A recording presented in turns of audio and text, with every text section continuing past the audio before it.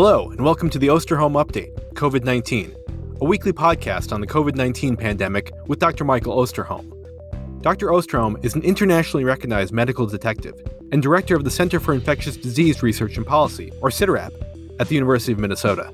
In this podcast, Dr. Osterholm will draw on more than 45 years of experience investigating infectious disease outbreaks to provide straight talk on the COVID-19 pandemic. I'm Chris Dahl, reporter for CIDRAP News, and I'm your host for these conversations.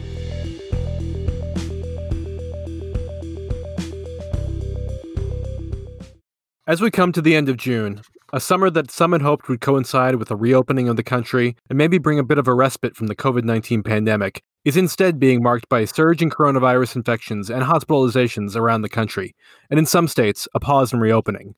In many parts of the country, this will be a quieter than usual 4th of July. So we're going to spend this episode of the Osterholm Update talking about the rapid spread of the coronavirus in the U.S., where the nation is headed as it grapples with the pandemic, what the game plan should be going forward, and how we can find ways to live with the virus. But before we get to all of that, Mike, who are you dedicating this episode of the podcast to? Thanks, Chris. It's great to be with you here today and with the audience. Thank you for coming back to those listening to the podcast, having listened to it before, and welcome to those who are listening to it for the first time. After thinking about this, my surprise dedication, since I often share it with the CIDRAP staff beforehand, is in fact the CIDRAP staff. I work in an incredible place with 27 people who are among the most dedicated, caring, and brilliant people that I could ever imagine. The leadership of the center has now been together for better part, each of us together for more than 35 years. And the people we have working on a day-to-day basis in so many aspects of infectious disease work, and specifically having dedicated themselves in most amazing ways since January, some who have not literally had a day off since January, working on this issue. So I dedicate this to you, CIDRAP staff, in particular to Chris Dahl, Maya Peters, Angela Ulrich, and to Corey Anderson, all who help me on a weekly basis put this together. It does take a village to help an old man, and I appreciate that more than you know. So thank you to CIDRAP.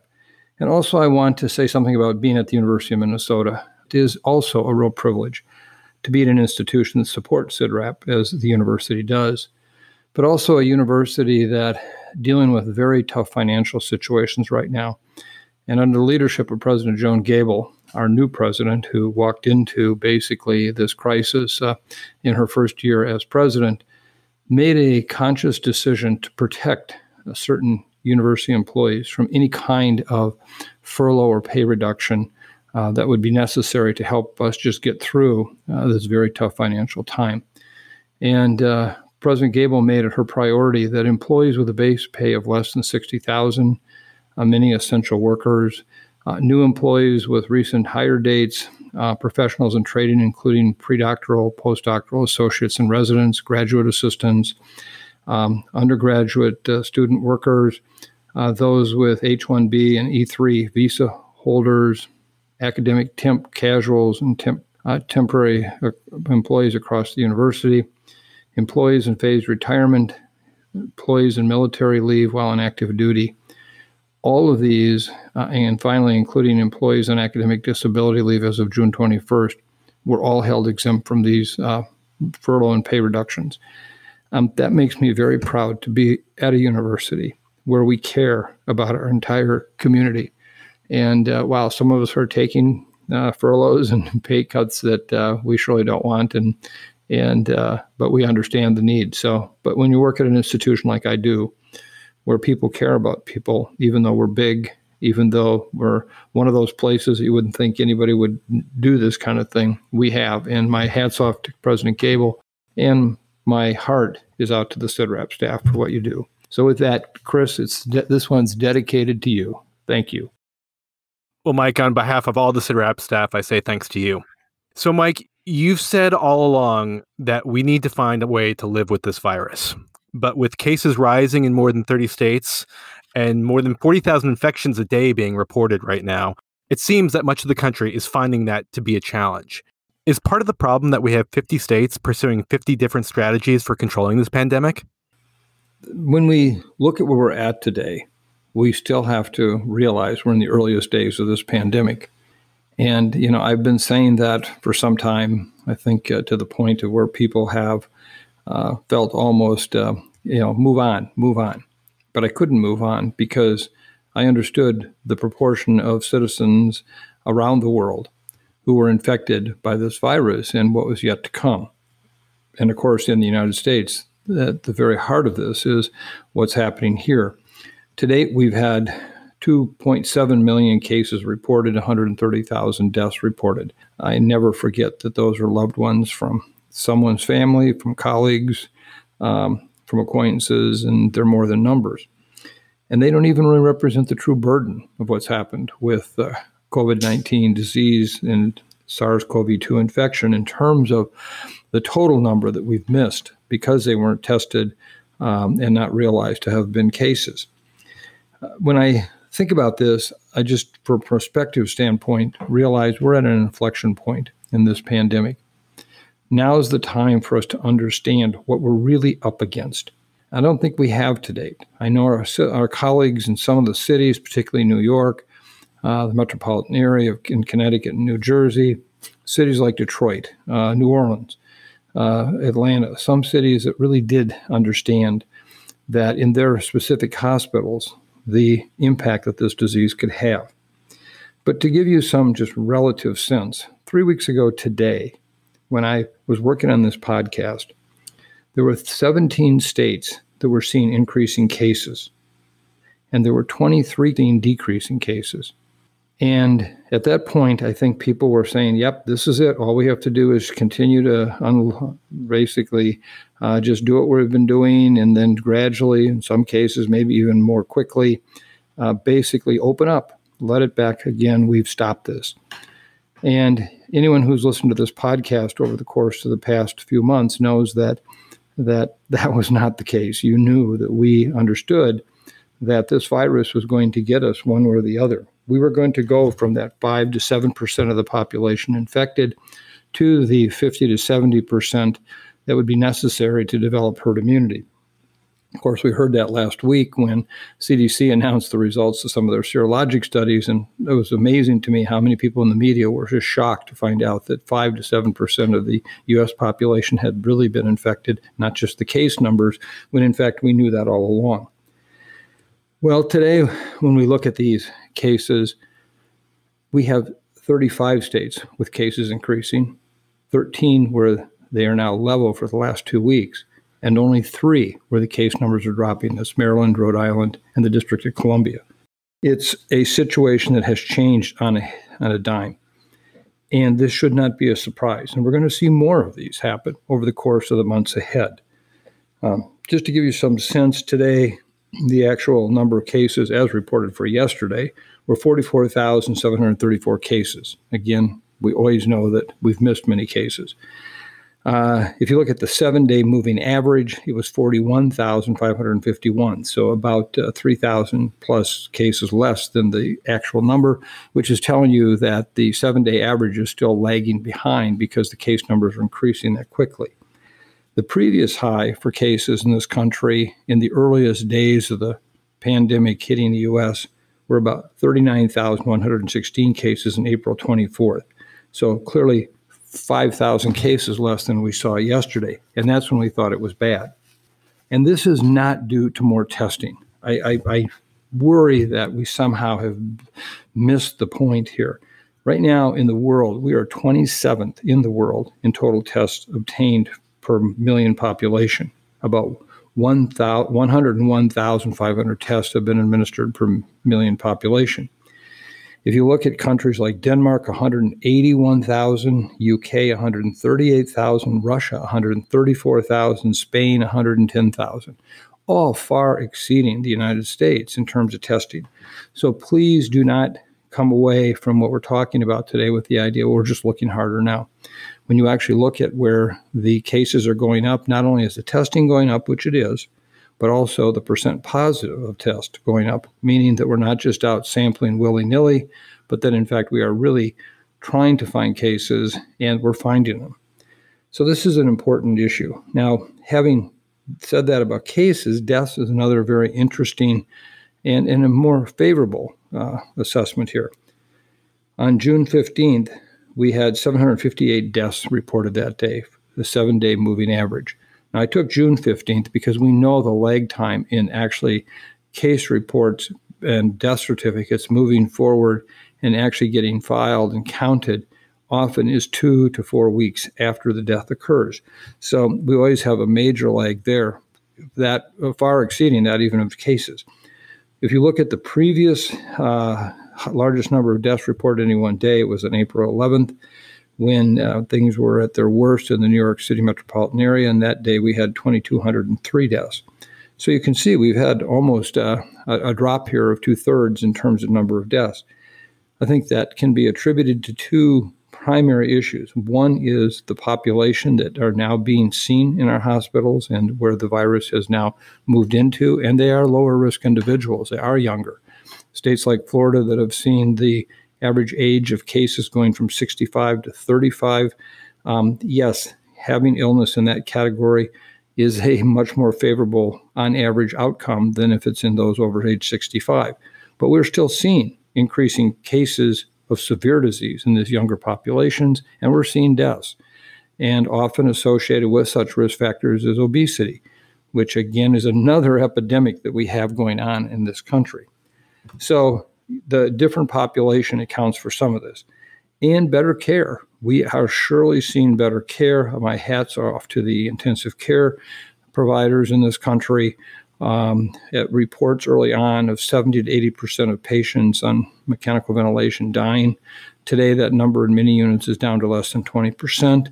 Remdesivir surely had some impact. Dexamethasone has also had some impact.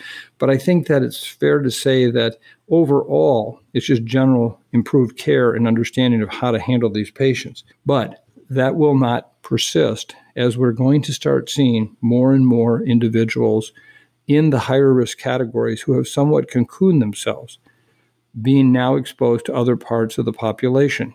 So prior to this time, if I was a 67 or 68-year-old grandfather, I may have cocooned myself and I wasn't in a nursing home and where congregate care was a very important part of the outbreak. But so I wasn't really at risk. That wasn't until my son, who happens to be 38, or my grandkids, who might be in their teens, whatever, come to see me, and now they bring the virus because we've moved the virus into that category. So this is going to be a whole series of many, many epidemics, M-A-N-Y, M-I-N-I. And the whole point of it is they're going to continue to change over time who is most impacted on any one given day or month. We know over the past 5 weeks, the young adult population has really been at the heart of major transmission, much of it occurring in social settings indoors, particularly bars, and that is going to spill over. Now, when we look at where we're going, Tony Fauci today in a Senate hearing stated that we could very easily be looking at 100,000 cases a day if the country fails to contain the surge. I think that's a possibility. I can't say that it's going to be 100,000, but what I can tell you, as I have been for the entirety of this pandemic, is that viral gravity works. This virus is going to keep looking for susceptible people. It is going to keep finding them. And we as a population need to understand that what we do to prevent that from happening will, in fact, at least in part, give us some protection. And we'll talk more about that in a moment when we get into that area. But the point is, this is not a one-time surge of cases. This could come and go and come and go and come and go until we have a safe and effective vaccine that we can use. And if we don't have that safe and effective vaccine in a timely way, meaning within the next year, the virus is just going to basically keep pursuing those susceptible individuals, and we will get to herd immunity. Some have said, well, if we have a vaccine today that's not that effective and most people won't take it, we won't ever achieve herd immunity. My response is no, we will. It's just that the virus will do it through natural infection. So if we look where we're at today, we have these 7 states that over the last 7 days have had more than a 25% increase in total number of cases. from the previous 7 days. That's Texas, Arizona, Nevada, Georgia, South Carolina, Montana, and California. And I must add, if you look also, there are hot spots in the northwestern part of the United States, Spokane, other areas. This is not just attributable to air conditioning because we've heard, well, it's so hot, people are indoors. That may contribute to it. But it's a whole series of events that are going on, which we'll talk about more in a moment. So I just want to point out that this should not be a surprise to anyone that this is happening like this. And yet I find that it is a surprise, that people are somewhat shocked that we may be seeing these kinds of cases. Remember, if 50% of the U.S. population gets this virus, we're talking 160 million cases. 160 million. If today we believe that only 5 to 7% of the population has been infected, that's a lot of millions to get to 160. And either we get there through natural disease or we get there through a vaccine. I know that's hard to hear, it's sobering, but it should be the basis then upon making sound, practical, and meaningful decisions about what we're going to do. We have to depoliticize this situation. We have to stop having hopeful and wishful thinking. And we have to say, this is the enemy. This is who it is. And this is what we're going to do about it. And this is how we're going to do it. So I can't state that more clearly, hopefully, for you all, that this is what we really need to look at and where we're going to go. Congregate care and work conditions are going to continue to be an important location for infections. This close bringing together of people in long-term care facilities and working areas like meatpacking plants, prisons, are all continuing to be a source of ongoing cases and will, as we see over time, still contribute a substantial number of deaths to this pandemic. Now people are seeing the bar scene. Shouldn't be surprised, particularly in the world of super spreaders, that, putting a couple hundred people in a bar one night when they're supposedly socially distancing, but anybody who's ever been to a bar knows that that's not what happens. Why should you be surprised if a super spreader is indoors in that environment that you wouldn't see many, many cases? We have one situation here in the state of Minnesota where two nearby bars on just 2 nights of attendance, over 100 young adults were infected in those 2 bars recently. That's the kind of dynamics we're going to continue to see. The bars themselves will continue to be an issue when we talk more about mitigation, what we should do. Let's come back to that. The other area that I struggle with a lot, and we will cover this in a future podcast, in a near future one, because I know many of you are interested in this, in schools. Yesterday, the American Academy of Pediatrics came out strongly urging that schools be reopened in the fall. The lost educational opportunities and what that does to society, not just here, but around the world, is substantial. We get that.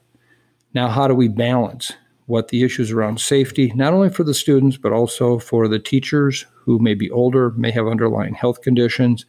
How are we going to do that? If we had this discussion about schools 4 weeks ago, when people thought, we're just about ready to reopen, cases are coming down, we finally got this under control, we know how to do this, we would have had one school discussion. Well, I can tell you that today that's going to be a different discussion, and you know it as well as I. But on the other hand, I'll also say, come late August, early September, we're probably going to have another kind of discussion. We'll see where cases are at, what's happening.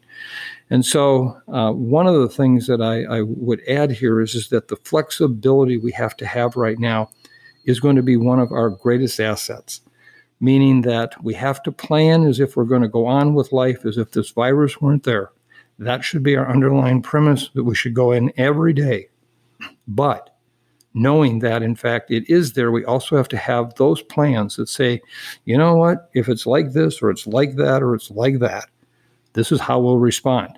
We will not be held in some kind of hostage by this virus by what we do. We will have options, and we need to do that, and we'll talk more about that. But that's where I see this epidemiology going. Now, one last thing I just want to say about the international situation. It's teaching us something very important. One is that, yes, the United States looks unlike virtually any country in the world right now in terms of how we have seen this pandemic play out here. But I would also caution you to say that while some countries have done it better with fewer number of cases, with unique geographic features like an island nation with a low population, this is going to be a challenge for the rest of the world.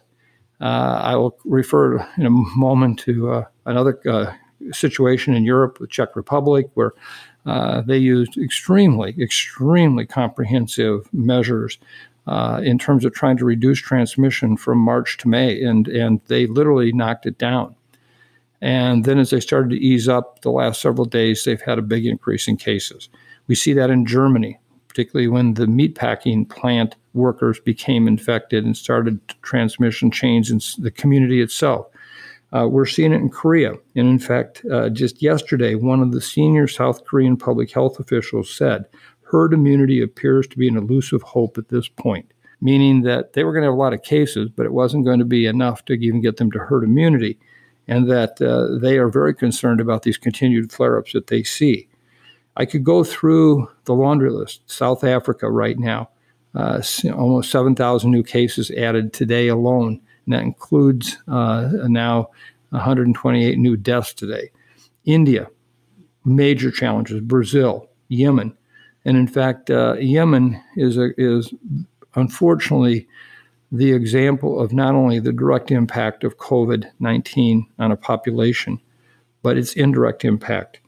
It's been estimated in the last week that millions of children in Yemen will literally be pushed to starvation and death amid the huge drop in humanitarian aid funding there because of the issues of both the civil strife as well as COVID-19. And that the tally is much, much higher there than we even realize. Australia is beginning to see a surge in cases in Melbourne, where prior to this time, people hailed the work that the Aussies had done to limit transmission, which they did, and they deserve great credit for that. But it's back. Same thing is true in New Zealand, a country near and dear to my heart. A year ago, right now, I was in New Zealand. I love the Kiwis more than I can tell you, and they've been challenged with at least 11 introductions of the virus into the island area just in the past several weeks after they virtually eradicated the virus. Now, they've still stayed on top of it and have done an amazing job, but it's a constant challenge. So internationally, we're going to see the same things play out around the world that we're seeing play out here. And I think over time, as much as there still will be mitigation strategies some countries will be able to use, like China, like some of the Asian countries where they have almost an authoritarian opportunity to put forward control measures, they will likely do a better job. But everyone is going to be challenged by this virus over the upcoming months. In an interview yesterday with the Journal of the American Medical Association, CDC Deputy Director Dr. Anne Schuchat said that the coronavirus is spreading too rapidly and too broadly for the U.S. to bring it under control with testing and contact tracing. Do you agree with that assessment? And if that's the case, are some areas of the country going to have to return to shutdowns? And furthermore, what should our game plan be? Of all the podcasts that I've done over the recent months, and for this very question, this is probably the hardest of all the podcasts I've had to prepare for. I owe you answers that if I'm going to pose questions that I should have. And I think the question you just asked me is right on the mark. And we are, as I said earlier in this podcast, at an inflection point. What are we going to do? We know that we have really two different kinds of environments. One is when case numbers are very low, where we can do a much better job of controlling additional transmission because of the ability to test and do contact tracing.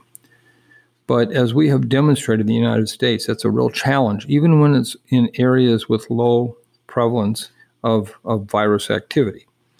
And I think that what we're learning here is, if nothing else, there is no magic bullet. These people who continue to say test and trace to reopen the economy safely, that's a slogan. That's just a slogan. And what we really have to do is take a step back and say, what is it we really can do? And I actually agree 100% with Anne Schuchat, one of the best public health minds, I think, in the country. Very honest answer. And I think she's right. I think right now, this idea of trying to test and contact trace throughout the country in areas that are really taking off has little opportunity to really make a difference. One, because of the high incidence of asymptomatic transmission, because of the unwillingness of the population to participate in contact tracing and, for that matter, to get tested, all pose huge challenges. And we don't have time to carry out a long-term experiment. And so what we have to do is come back to the fundamental question that I've been raising for weeks and weeks and have not provided you with a suitable answer. I'm in the wrong here. I could have and should have done better, and I didn't. But I'm trying. And today I will do my best to try. We have seen what can be done in places like Wuhan when you have the authoritarian ability to enact in-home quarantines for weeks and weeks and weeks. Somewhat successful in a more modified way in New York City, Connecticut, and New Jersey in April, where, again, the kind of lockdown of the economy brought that about. But we've also learned that unless you do a complete lockdown for a long term, this virus will come back. It's a leaky bucket virus. It's going to find a way out of that bucket one way or another, and it's coming back. And so we're going to have to understand cases are going to occur. They're going to occur unless we have this complete lockdown. We know that would not only destroy our economy, but really, in a sense, destroy our society. So what do we do? Well, if we do kind of what we're doing now in a number of these states, we're just basically, for a at least several week period and maybe several month period, have really let this virus run willy-nilly. And we're now paying the price for that with the kinds of hospitalizations we're seeing, major increases in hospitalizations. And even while it's in a younger age population, with many of the cases, we're still seeing the huge challenges we have in healthcare and what that means. And I'm convinced that over the course of the next few weeks to few months, we were going to see the spillover from the young adult population into those who have risk factors for serious disease and death. And we will see the number of deaths rising again, and not just in the young adults, but also in others who are now infected by that group. And so that's not acceptable. And, I've been talking about trying to thread the needle with the rope down the middle. But now's the time we got to figure this out. We've got to say, we can't stop all cases. So what are we going to try to accomplish? And I look at the rapid expansion of cases in young adults right now, and I think that's a house on fire. It's going to spill over in ways to those who are at high risk of serious disease or death in a very unacceptable way. So you might say, well, then to try to bring cases in young adults in a slower means, will that help? And it surely would. Now, people will say, well, that sounds like Sweden. Which I surely don't mean it to be in the sense what happened there, particularly because of how it hit long-term care. But we haven't had a discussion how to bubble, how to best protect those at highest risk. Now, I could make the argument today that we should shut down bars around this country, at least for the months ahead. And I can tell you right now, the hospitality beverage industry would hate that. And I get that, and I understand why. But then what can we do to support that industry, tax-based support, to say, if you take a hit here to keep young adults from being together in a way that we're seeing right now with these bars, somehow financially, the federal government at least will help take care of you. Now, some will say, oh, that is so naive, that is so socialist, whatever. We need creative thinking right now. So don't throw anything out. Let's think about everything. The next thing you say, well, they'll go somewhere else. They don't go to bars. Well, we need to do a much more extensive effort in terms of educating them of the implications. I am certain, and I say this with pain, that there were young adults who went home for Father's Day and took the virus with them to see their father, their grandfathers, their mothers, and their grandmothers. And only in the next few days to few weeks will we understand the extent to which that happened, where there was such an overlay of increasing cases in this young age population. And all you have to do is be one young man who was so proud to go home and see his father, who loved his father dearly, now responsible for taking a virus home and infecting him. So we've got to educate how it is we can slow down this transmission. What populations can contribute to that? So now we're at a point where we have to figure out, what is our goal? Are we going to try to suppress cases, hold them down to a great extent until a vaccine arrives? Are we going to basically say, well, some cases can occur, we don't want it too much. We don't want our hospitals to overrun until a vaccine arrives?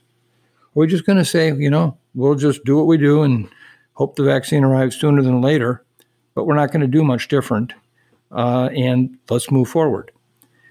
Now, I think that discussion by itself has to be had in every community in this country.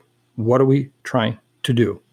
Don't sell the game anymore that we can prevent all these cases. We can't. This is a leaky bucket virus. I would urge that we take a look at schools. I don't think that schools and the evidence that we have right now, that they will lead to substantial transmission in our communities, at least from these kids, with what data we have. So we make a decision. How much will they contribute to cases in our community, both in that group and also among the adults who work there, their families, etc.?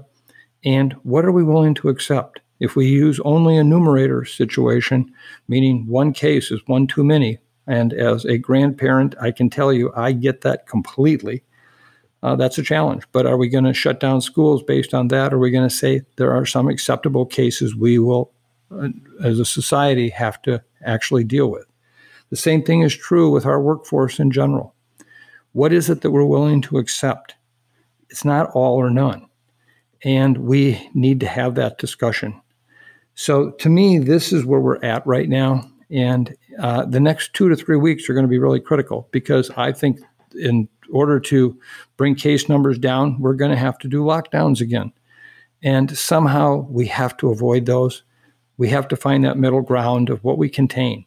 I've already offered up bars as just one place to start, with the idea that they're financially compensated for their downtime as a public health measure. I could sit here and go through additional things I think that would actually be very helpful that way. We have to understand, are we really putting in place true quarantines when one state says to another, well, you have to be quarantined for 14 days before you can come here? Come on. I mean, with all due respect, I appreciate that, but that's not going to happen. Who's going to disclose that? How's that going to be handled? This is a critical time for critical thinkers to bring critical solutions to the table. We need those. And we cannot accept the fact that there will be no cases. We cannot accept the fact that cases can go willy-nilly. I propose that we start with issues like the bars. And I understand the hardship that would be, but we need to financially compensate them.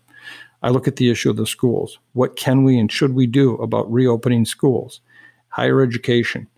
What do we do in venues with large numbers of people, theaters and so forth? It's just a matter of time, but we're going to see more outbreaks associated with a theater. It's going to happen. And then how many theaters do we have to have before we decide, oh, that's unacceptable?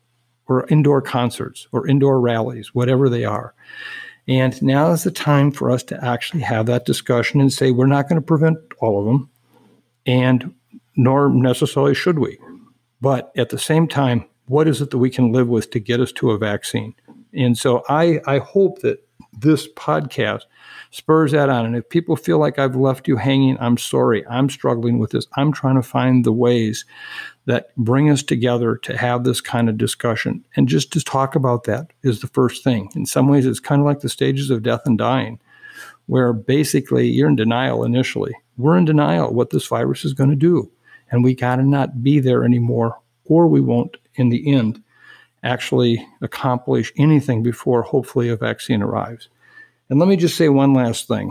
I'm sitting here in the Minneapolis-St. Paul area watching fellow healthcare workers who are reusing N95 respirators 5 days in a row, the same one, because we don't have enough personal protection equipment here. This is just absolutely, completely wrong. Wrong, wrong, and wrong. The single most heroic people in this entire effort are being asked to go to work every day to take care of us, for those who, by the way, may put themselves in harm's way by their behavior, but then expect to have a system take care of them. And we have to have a renewed effort in trying to bring the kinds of personal protective equipment to these workers. My heart just goes out to them. And as many of you know on this podcast, my daughter is one of them. And so I just urge, as we see the surge of cases, that we don't get bogged back down into who's in control of what part of the personal protection equipment supply chain, et cetera, but we come up with a comprehensive, innovative way to try to respond to this. And whatever we have to invoke to get it done, get it done. And to all you healthcare workers who might be listening to this, I just thank you. Thank you for what you do for us every day. Mike, you've talked in recent episodes about infectious dose and what we need to learn about length of exposure to SARS-CoV-2 and how it relates to infection. As you think about this issue, have your views about the associated risks of certain activities changed at all? Yes, I am growing with time, believe it or not. Many of you on this podcast have heard me say this in the past. As I get older, I get more vulnerable to learning. And I think that I probably spent about 90% of my time learning today, 7% of the time making mistakes, and 3% of the time trying to clean it all up and apply what I've learned into everyday life. I have changed my thinking here. And what I mean by that is that, again, trying to come back to the discussion we just had about what is doable and practical and not some, ideal or something where we just give up. There's got to be an in-between ground.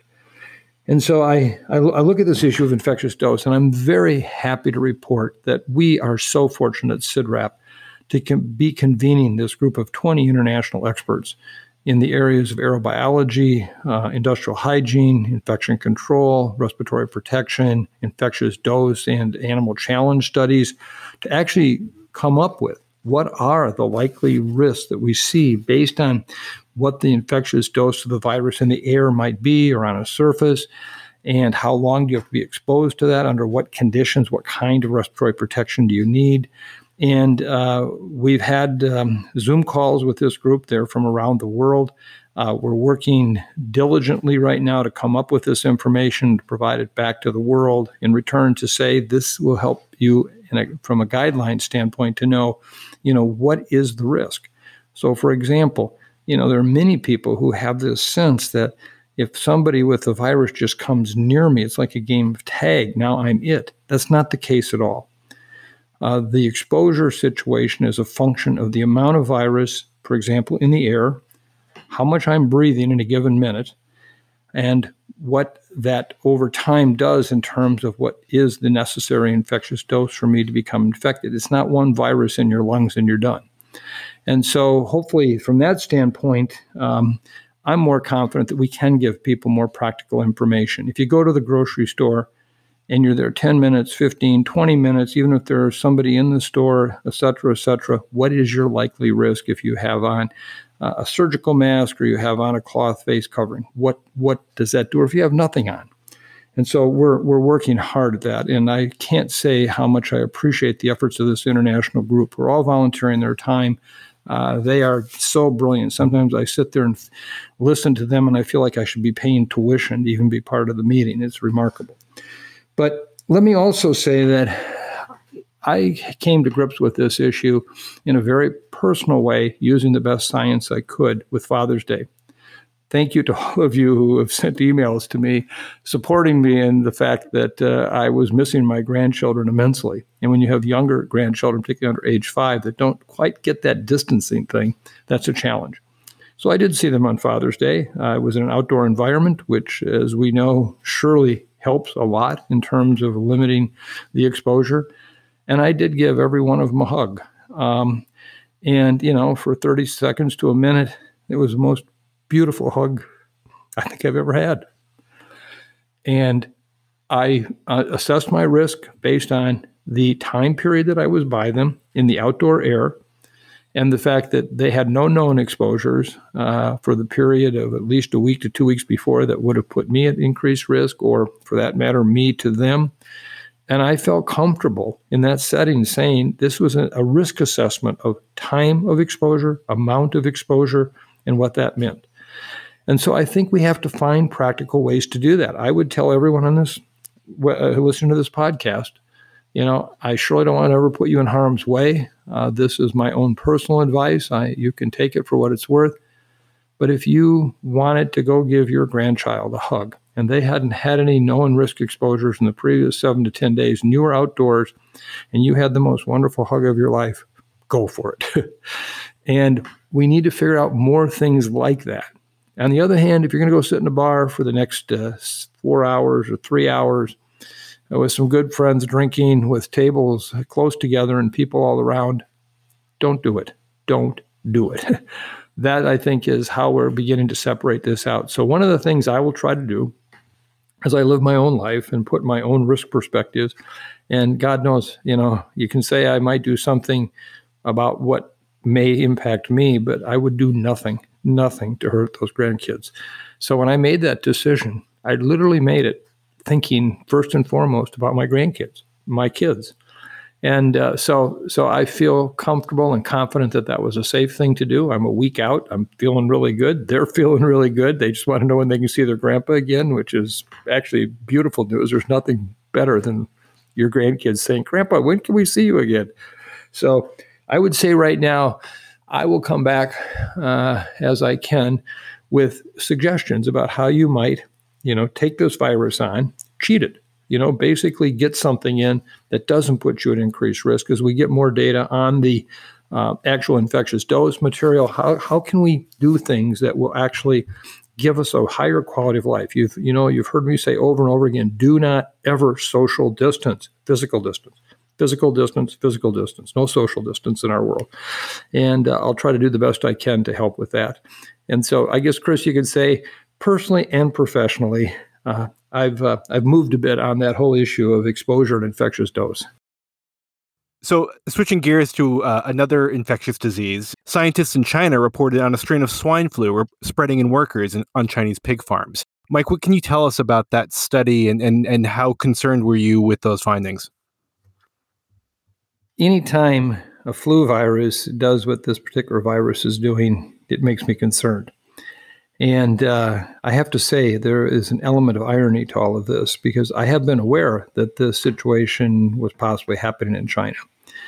But a week ago, CIDRAP, which is supporting a major initiative to look at the influenza vaccine roadmap for the future with WHO and Wellcome Trust, and working hard on trying to bring together a universal vaccine. And we were supposed to have a meeting actually in Geneva last week, and of course that got canceled.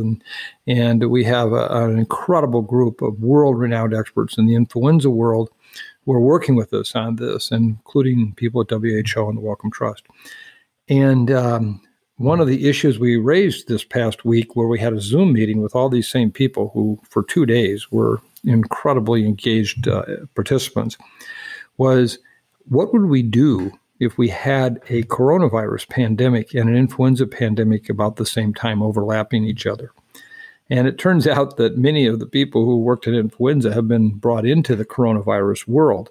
So we actually had some real dual expertise there. And I must say, there was a great pause, and everyone just kind of shook their head like, well, that can't happen. But then again, of course, we realized the coronavirus pandemic could never happen either. And so to see this paper show up this week, as it did in the Proceedings of the National Academy of Science, was again another sobering moment a week later. This is actually an H1N1 strain that's circulating in swine. And it has been for several years, but it appears now that there's been more transmission from swine to people. About 10.4% of the workers they tested in a variety of farms where this virus is in the pigs had antibody or evidence of having been infected. And among the younger age population, it was over 20% had previous evidence of this. Now, the fact that we didn't see ongoing transmission, or at least any evidence of it, or clinical disease that would suggest that this has been a problem in the areas where these swine farms were at, this particular H1N1 offers a lot of similarities to what we saw in 2009, where we'd already had a pre-existing H1N1 that was circulating, was in our vaccines, et cetera. And then all of a sudden a new one showed up in the spring of 2009 coming out of pig farms in Mexico.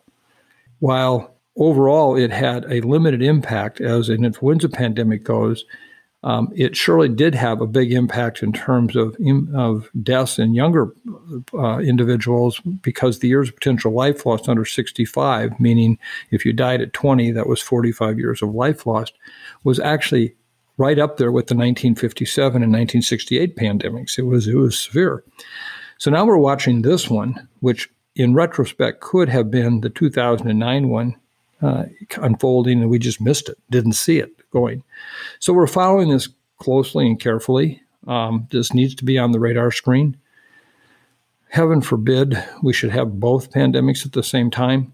That would be unthinkable. But then, unfortunately, our job is to try to make the unthinkable from actually happening. So, vaccine work will continue. We'll continue to track this. And what would make this become a pandemic strain is if the infections continue to come to humans, there's a continued change genetically in the virus, and the fact that people then actually get infected with viruses that now can not only infect them, but they then can transmit to other humans. Once that happens, that bridge has been crossed. And then we would not have protection against this virus. It's dissimilar enough from the other H1N1 we had before and this one we have now that it's very likely that this could cause a very serious pandemic, particularly where we see such a high proportion of younger individuals who have been infected. So we'll follow it.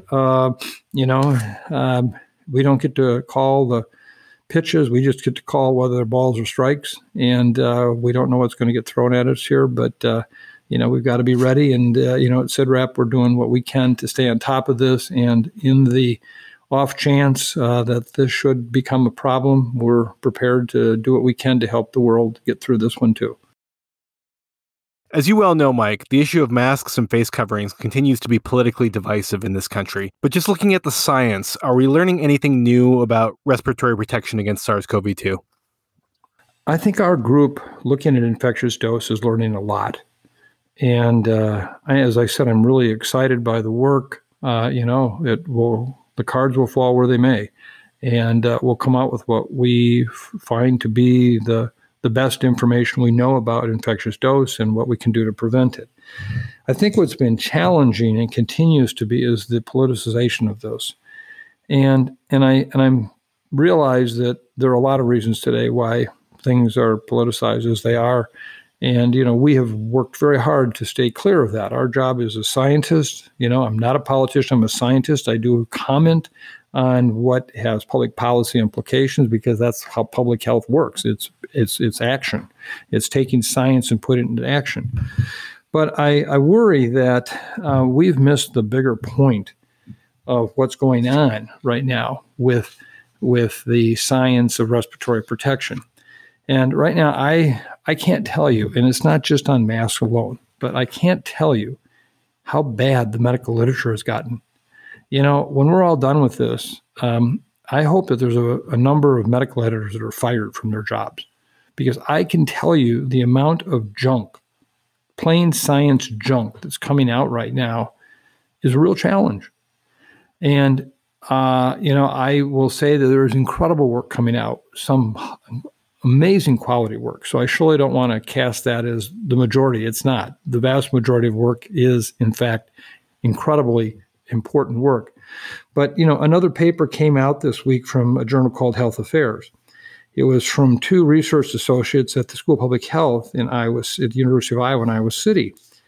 And the title of it is Community Use of Face Masks in COVID-19, Evidence from a Natural Experiment of State Mandates in the U.S. And what they did is they took the date upon which a mandate was made or recommendation to use a mask in a community and then looked to see when cases started to drop. Well, in every instance, if a community had a mandate around masking, they had a lot of other things that went into place at the same time. And to afford all of this change due to just masking alone is, again, akin to that example I gave before of me putting a sign on my front lawn saying no elephants allowed, and then having a 3-year period where not one elephant showed up in my lawn in Minneapolis. Look what I did. And so I worry that we're not doing nearly enough to do the kind of adequate peer review that we need to do, and to make sure that the science that we're putting out right now is solid science. And so that one continues.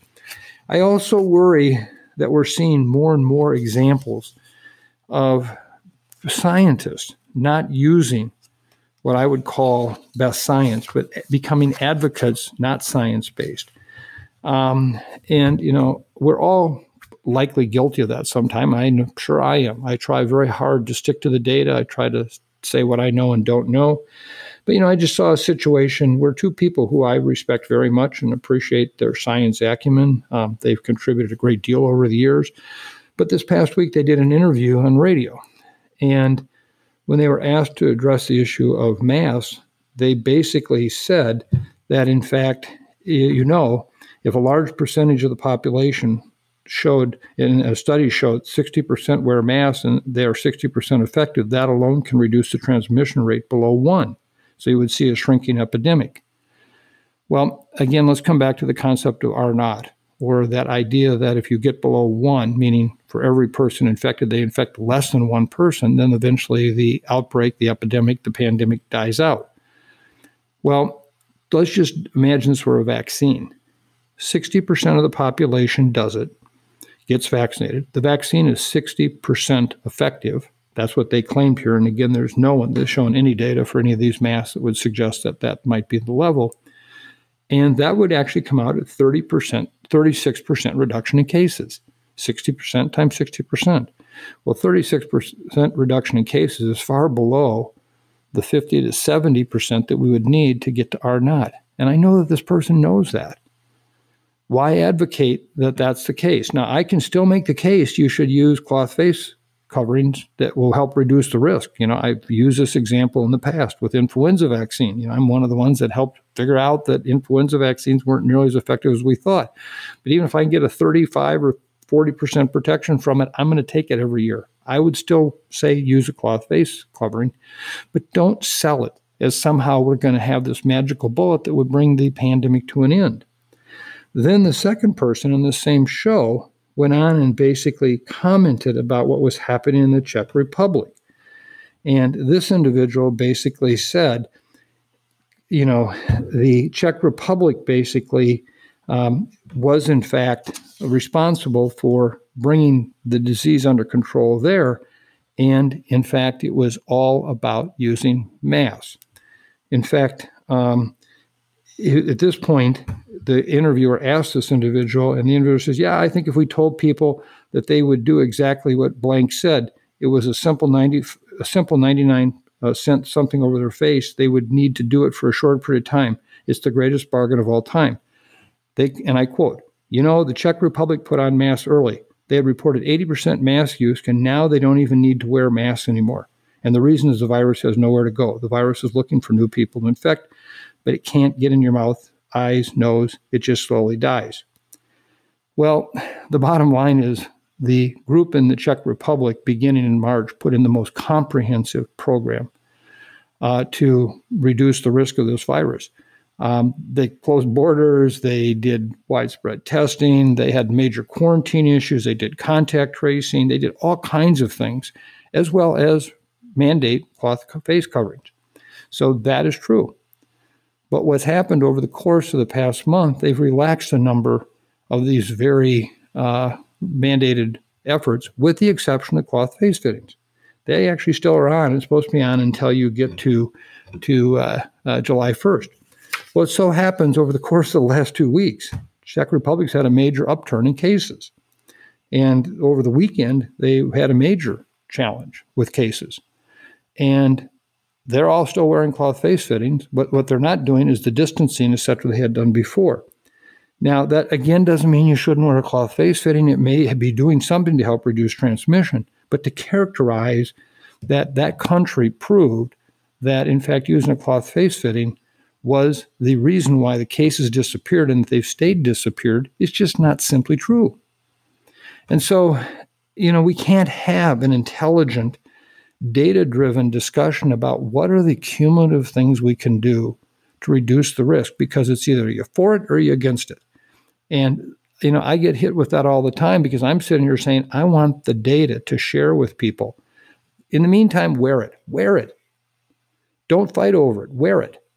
But at the same time, we all in public health owe the public the information. How well do these things work? And so that's the challenge I've seen recently with this issue, is where we've gone beyond advocacy based on science. We've gone to a point of advocacy based on a sense of ideology. And it goes both ways, both for and against wearing these cloth face fittings. If I had to do anything, if I were the teacher in the room, I'd sit there with, say, put them on now, be quiet, do it, and we're going to get to you. But remember, when you put them on, still the three most important words in your life are distance, distance, and distance. And then I think that's what we can do right now. And to do anything short of that, we are not carrying out the duties we've been given as public health professionals to do the most good for the most people using the best data we have. And so I worry about this kind of war on cloth face fittings, but I'm excited by the fact that I'm part of this group that is working so diligently to give us the information, and we'll have it soon. So then let everybody see, okay, this is what it does. And if it helps 10%, 20%, I'll go with anything that helps that doesn't cause us harm. The final piece I would say, over the course of the last month, we've been watching television news, and not for the purpose you might think.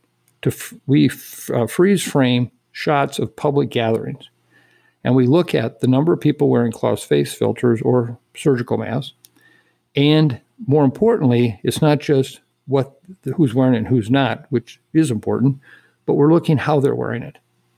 26% of everybody we see, and it's been consistent, and it's been across different populations, 26% wear it under their nose.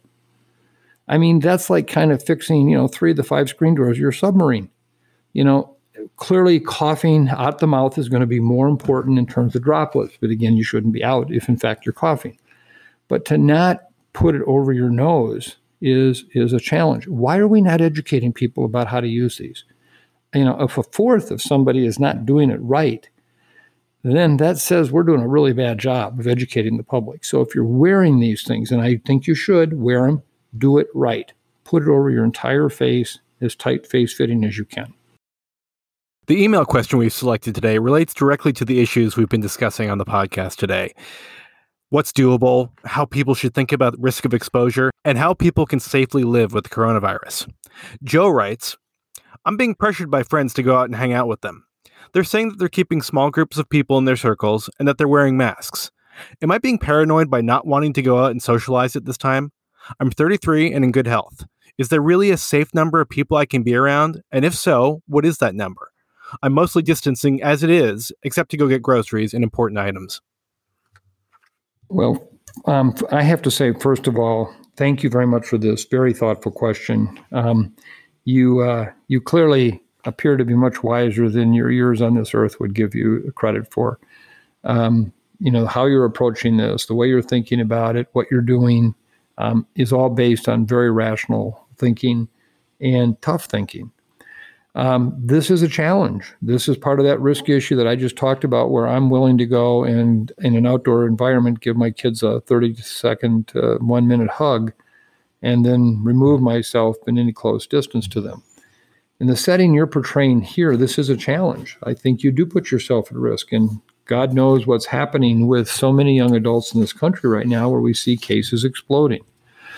So I would say to you at this point, I think if you want to stay uninfected, and particularly if you're having contact with people who might be at high risk in your family or anywhere else, then doing what you're doing right now is the right thing. You're not overreacting, and you're surely not dismissing reasonable and rational concerns. So I wish I had a better answer to say that, I would just go out in the town and go do it and get it over with, okay? I would hate for you to be that one person who is 33 years of age, ends up in the intensive care unit and dies. We have had patients like that right here in Minneapolis that's happened with. So for the time being, this is not a lifelong experience, trust me. Hopefully, we'll get the vaccine. You can do your quote unquote developing immunity with that. But in the meantime, if it were me, I would be doing exactly what you're doing, and I'd be thinking about it the same way. Find how many other ways you can be socially engaged, and how you can, join people, even if it's outdoors at a picnic, where you really do enforce people staying apart. Things that are creative where you're distancing yourself enough and you're in the outdoor air. That, to me, is the way you need to think about it. You don't want to spend a night in a closed bar with lots of people around you and drinking like that. I think that's a real challenge. So, Mike, what's the message you'd like to leave our listeners with today? Well, again, kindness, kindness, kindness, acts of kindness. Be kind. More than ever, our country seems to need kindness more every week. And so, as I said last week, the more kindness you give, the more you'll have. The other thing I just wanted to share with you, a sense also of what I think it means to be a good citizen in a time of a pandemic. And you may think that's odd to say, but let me share with you an experience. Some of you who have read my book know that I was the oldest of 6 kids that had to manage my father's alcoholism and physical abuse, and it was a challenge, and left me with lifelong lessons that I've never forgotten. But one of the most special gifts of my childhood was a relationship I had with the wife of the owner of the Iowa newspaper. My father was a photographer. When I was born, she was in her mid-40s, and she had one daughter, and then you might say she had me. I became her adopted son. And in turn, she kind of really became the mother of my soul. As I've said, my family well knows her spiritual DNA is still in every cell of my body, and it surely helped shape the values I cherish today. She was the essence of a Renaissance woman, having a degree in journalism from the University of Nebraska, and was fluent in French, traveled around the world. And over the course of the 20-plus years, I was really close to her. She died when I was 27. We shared hundreds and hundreds of hours of soul-searching conversations, and she wrote me hundreds of letters and notes that would appear in the mail, even though her house was just 8 blocks away. As some of you know, she also got me hooked on the Annals of Medicine articles that appeared in the New Yorker magazine, which she subscribed to, and Burton Roget's articles were the incentive to get me to go into public health in this area. So anyway, several years ago, I was asked to give a commencement address at a medical school. And I'd never talked about this relationship in public before, after all these years. But I decided I owed the graduates more than just another warmed-over commencement address, so I shared some of the lessons learned from the woman named Nana. And one in particular that she shared with me that at the time I had no idea how relevant this might become was about the issue of credit and compliment and putting that into perspective in terms of a pandemic, of all things. She shared with me a passage from Albert Camus' fictional depiction of a plague outbreak in Oran, Algeria in the 1940s. Some of you are aware of this book. I urge you to read it if you haven't. It's a remarkable book. And Nana wrote to me once, and these are her words, never expect and more importantly, never demand credit for what you should do. I worry today that far too many people seek great compliment and reward for being a good citizen. In doing that, we minimize who we are. Camus, in his spellbinding book, The Plague, captures the essence of what I mean as he describes the work of the sanitary workers, whose job it is to go into the city and retrieve the bodies of those who have died, and at real peril to their own safety. He writes through the eyes of the story narrator, the story. However, it is not the narrator's intention to ascribe to these sanitary groups more importance than their due. Doubtless today, many of our fellow citizens are apt to yield to temptation of exaggerating the services they rendered. But the narrator is inclined to think that by attributing overimportance to praiseworthy actions, one may, by implication, be paying indirect but potent homage to the worst side of human nature. For this attitude implies that such actions shine out as rare exceptions, with callousness and apathy as the general rule. The narrator does not share that view. Those enrolled in the sanitary squads, as they were called, had indeed no such great merit in doing as they did, since they knew it was the only thing to do, and the unthinkable thing wouldn't have not to have been brought themselves to do it. These groups enabled our town folks to come to grips with the disease and convinced them that now the plague was among us. It was up to them to do whatever they could to fight it. Since plague became, in this way, some man's duty, it revealed itself as what it really was, that is, a concern of all. I leave you today with whoever's listening to this. Thank you again for spending time with us. Thank you for tolerating me and our message. And just know we are all in this journey together as a concern for all. And if I leave you with any last message, that's the kindness, that's the glue that holds that concern for all together. And Camus is exactly right about what we needed to do here. We should take no great credit for doing what we should do and must do. We must get through this, and we will. Thank you.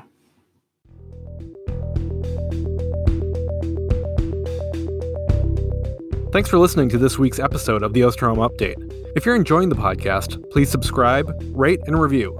And be sure to keep up with the latest COVID-19 news by visiting our website, cidrap.umn.edu. The Osterholm Update is produced by Maya Peters, Corey Anderson, and Angela Ulrich.